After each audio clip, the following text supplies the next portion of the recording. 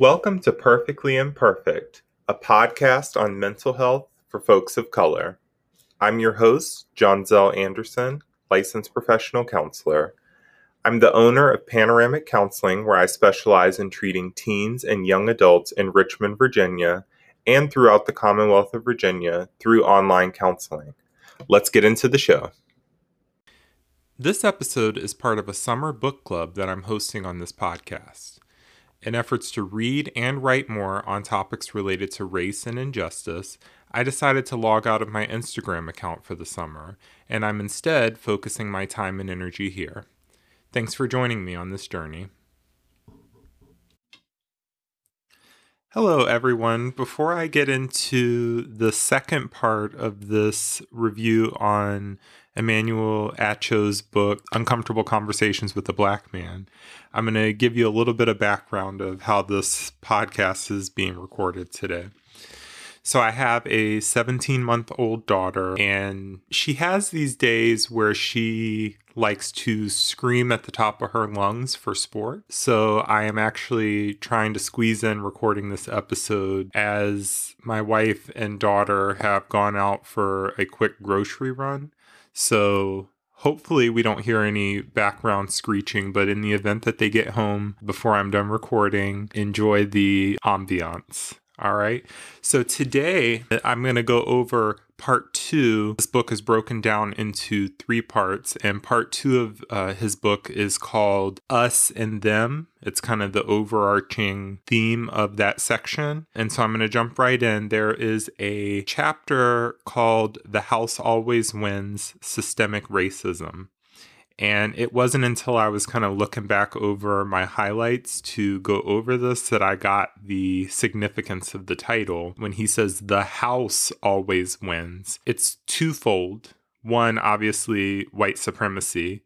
But 2, he goes into the inequalities within housing, which historically has robbed folks of color from being able to generate wealth because they haven't had the same opportunities to purchase real estate. So I thought I would share that little tidbit. But to kind of get this started, I'm going to share a quote. Don't ever let anyone convince you that we are in a post-racial America. This term got thrown around a lot during the years 2008 to 2016. With a black president, how could America possibly still be racist? You don't hear the phrase so much anymore, but let me be clear. We will never achieve a post-racial America as long as the gears of systemic racism continue to churn. And believe me when I tell you, they are still churning away.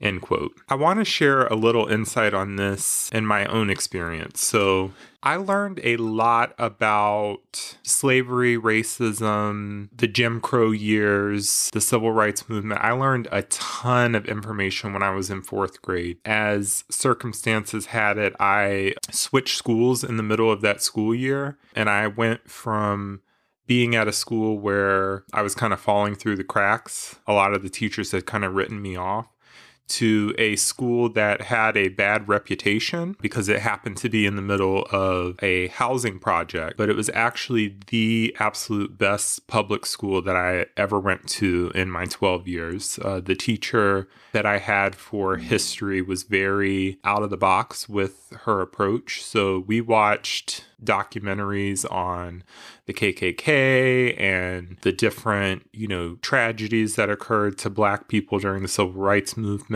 Looking back, it probably wasn't age appropriate, but I really appreciate it because it allowed me to see what was going on in the world before I was here. And so I say that to give context to the fact that when I was in 4th grade, watching those things, I had a unique perspective. One, because during those times it would have been illegal or deadly for me to exist because Black man and a white woman getting together and creating a child would have been a huge problem in the state of Virginia, especially. But also, as I looked at those things, I thought, wow, I'm so glad at how far our country has come. And that's childhood innocence, not really knowing much beyond the world that I saw. Unfortunately, as I entered adulthood, I realized that I was mistaken in fourth grade, thinking that, like the last quote said, that we were in a post-racial America. And so I share that to kind of jump into the next quote here.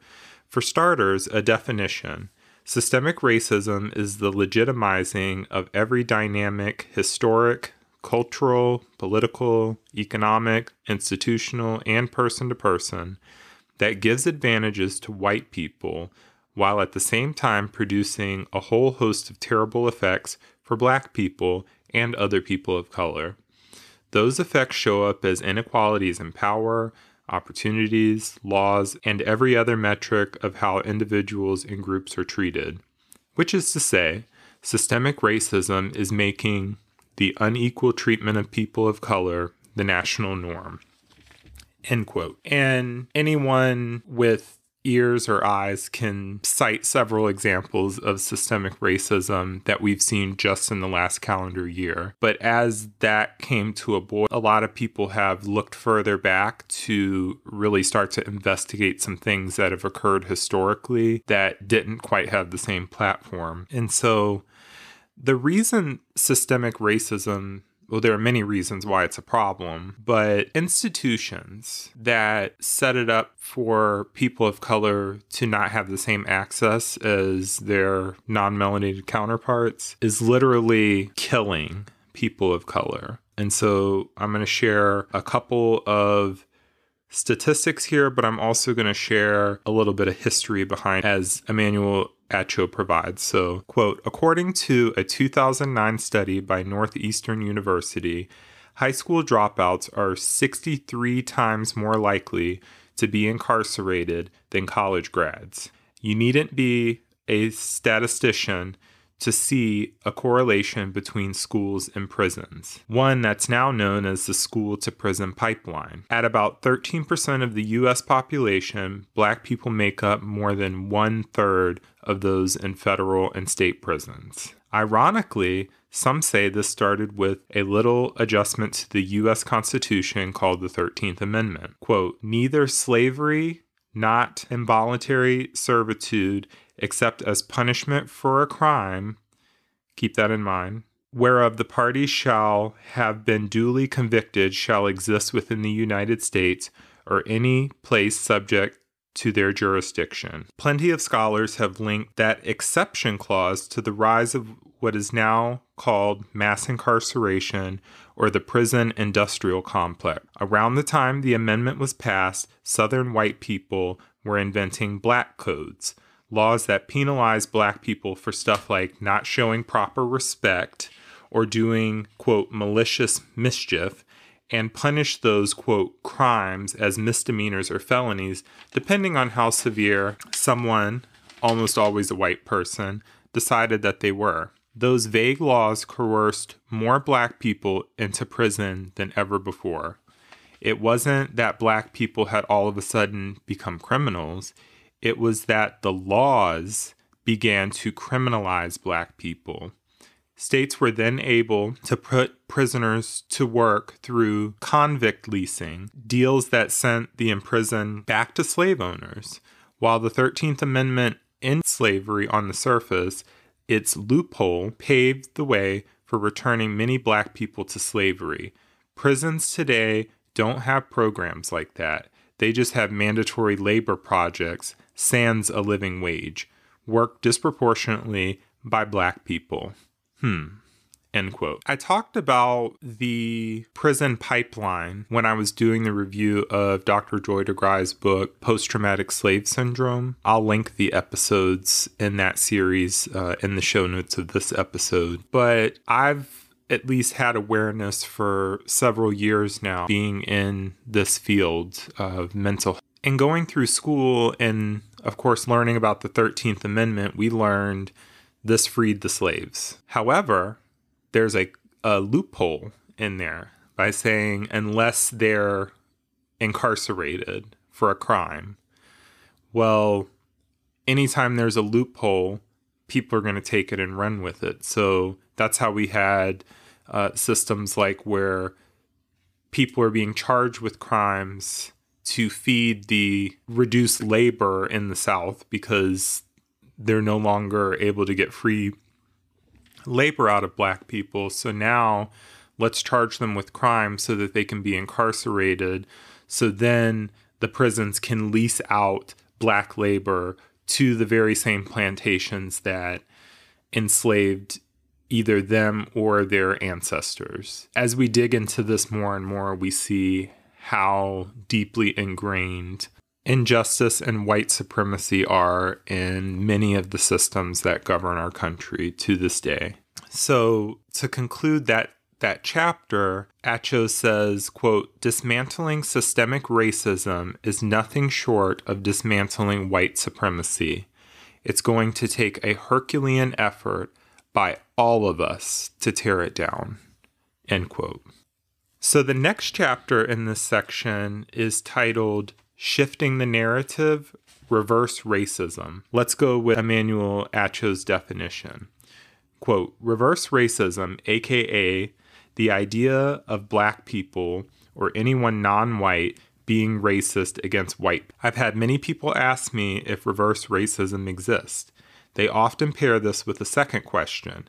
Is it even possible for Black people to be racist? What is reverse racism if it is not, well, real? It's a prime example of what scholar Alice McIntyre calls white talk, aka strategies white people use, consciously or not, to insulate themselves from their collective participation in racism. Another way into this idea is the term white fragility, popularized by sociologist Robin DiAngelo. When white people are put in situations that challenge their identity, quote, "we withdraw, defend, cry, argue, minimize, ignore," end quote, explains DiAngelo, and in other ways push back to regain our racial position and equilibrium. Put very simply, y'all get defensive. The feeling of defensiveness is white fragility, and the way you hit back with accusations like reverse racism is white talk, end quote. I'm going to go on to share a quote that Acho gives summarizing his chapter on the concept of reverse racism. But before I do that, I want to share some insights from my own life, but also from things I've observed being a therapist. It's a slippery slope to say that a group of people is not capable of being racist. It's worth mentioning that I have definitely witnessed instances where people of color have been racist. And I've also seen Black people who are traumatized by the many institutions of white supremacy take their experiences and act out in a way that can become racist towards white. However, if anyone is allowed to behave and act in a way that places an entire class of people in a certain box, it can turn into racism. So while obviously the biggest problem is white supremacy and the fallouts from that, it's worth mentioning that people of color can be racist too. There's a whole thing within the Black community known as colorism. I've spoken about that in previous episodes, in which there's racism within the Black race based on skin tone. So racism is a very complicated situation, but I'm going to conclude this chapter on reverse racism with this quote. "There is no such thing as reverse racism. If you want to oppress someone, you're going to need power over them as a group, and no group holds it over white people. There literally aren't enough Black people with institutional authority over white people to facilitate systemic racism against them. On a purely numbers level, this would be tough. Black celebrities may loom large in our society, but Black people are still only 13.4% of the population.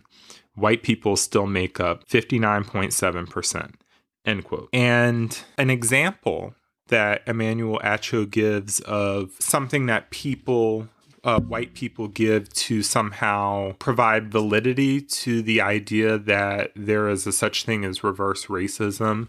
In other words, white people are at a disadvantage because they're white. That's basically what reverse racism implies.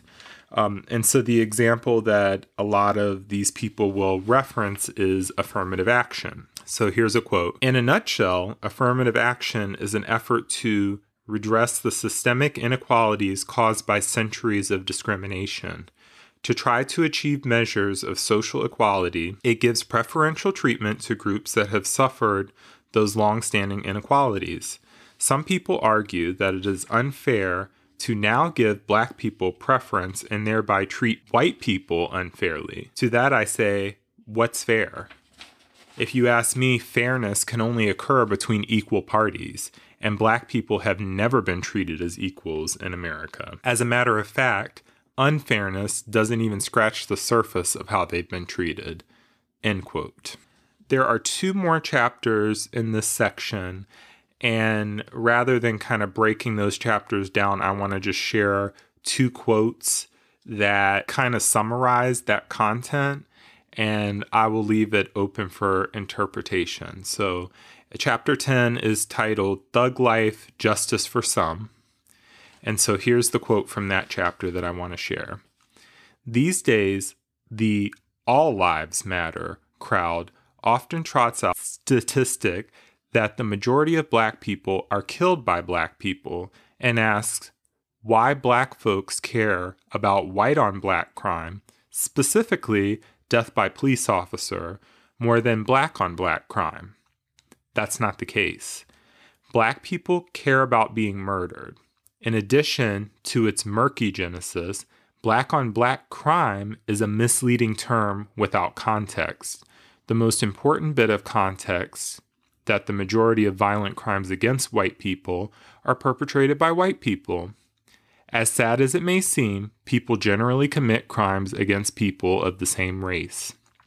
And I've never heard anyone in my life, have you, reference white people killing white people as, quote, white on white crime. You want to know the truth? Poverty, not race, is a more accurate predictor of who commits crimes. To the extent that black on black crime exists, it's the product of segregated housing, concentrated poverty, and unequal schooling. According to the Bureau for Justice Statistics, people living in households with income below the federal poverty line are twice as likely to commit violent crime than high-income households, regardless of race. We've been doing it wrong. The best tough on crime bill is a tough on poverty bill. End quote. The reality is, when one doesn't have access to resources, their options are limited.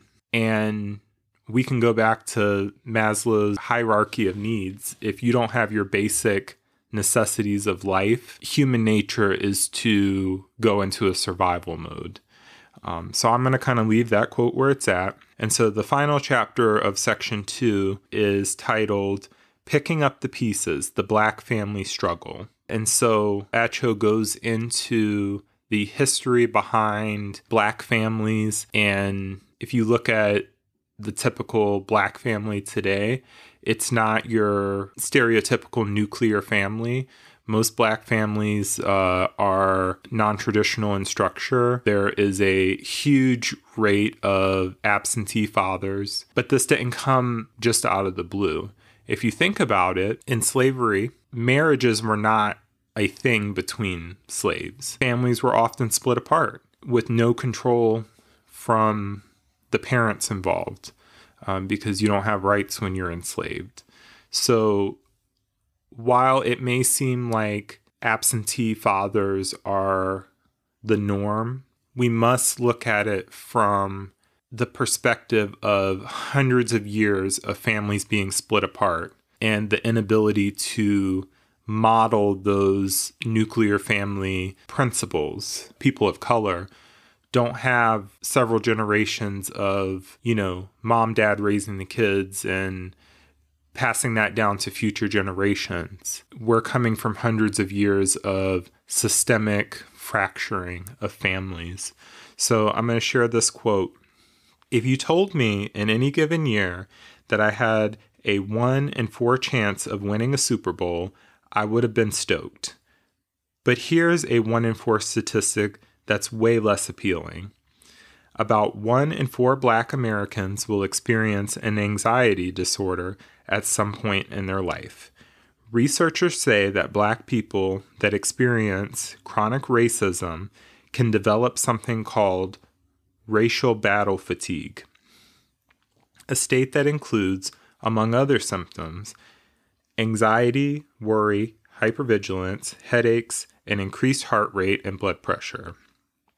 A study by the Comorbidity Survey Replication and the National Survey of American Life found that almost 1 in 10 Black people actually have PTSD. And whether it's PTSD or something else, Black people are 20% more likely than white people to suffer serious psychological distress. Suicide is the 3rd leading cause of death for Black people ages 15 to 24, and Black men are at 4 times higher risk than Black women. I don't mean to fill your head with more numbers, and I know these are particularly bleak, but I want you to have some sense of just how much a toll everything we've talked is having on Black folks. It's tougher to keep a family together when you're fighting for your mental health, if not your life. But let's not forget the unequal education system, the stereotypes that vilify young Black men, the justice system that forms a prison pipeline, discrimination in hiring, and for good measure, those racist housing practices. All of those things work together to destabilize Black people, making it harder and harder to keep families intact. So, the next time you hear someone spouting off about broken Black families, make sure you help contextualize the issue for them. Talk about the history of Black families and slavery. Talk about how the media portrays Black people and the way it shapes all of our perceptions. Talk about systemic racism. End quote. I got to take a deep breath there. So this section of the book is definitely the meat and potatoes so far, and I'm really looking forward to section 3. Part 1 and 2, we're talking about foundations and examples of racism and implicit bias. This final part is going to talk about unity and steps forward. So I'm really looking forward to reading the last part and sharing that with you. So be on the lookout for part 3 coming soon. Take care. Anchor is everything you need to make a podcast. And best of all, it's free. They offer creation tools that allow you to record and edit your podcast right from your phone or computer. Anchor also distributes your podcast so it can be heard on Spotify, Apple, and Google Podcasts, and many more. Did I mention that you can make money from your podcast no matter the size of your following? Download the free Anchor app or go to anchor.fm to get started today. If you enjoyed this episode, you can support this podcast by buying me a coffee. The link is in this episode's show notes. Thanks in advance.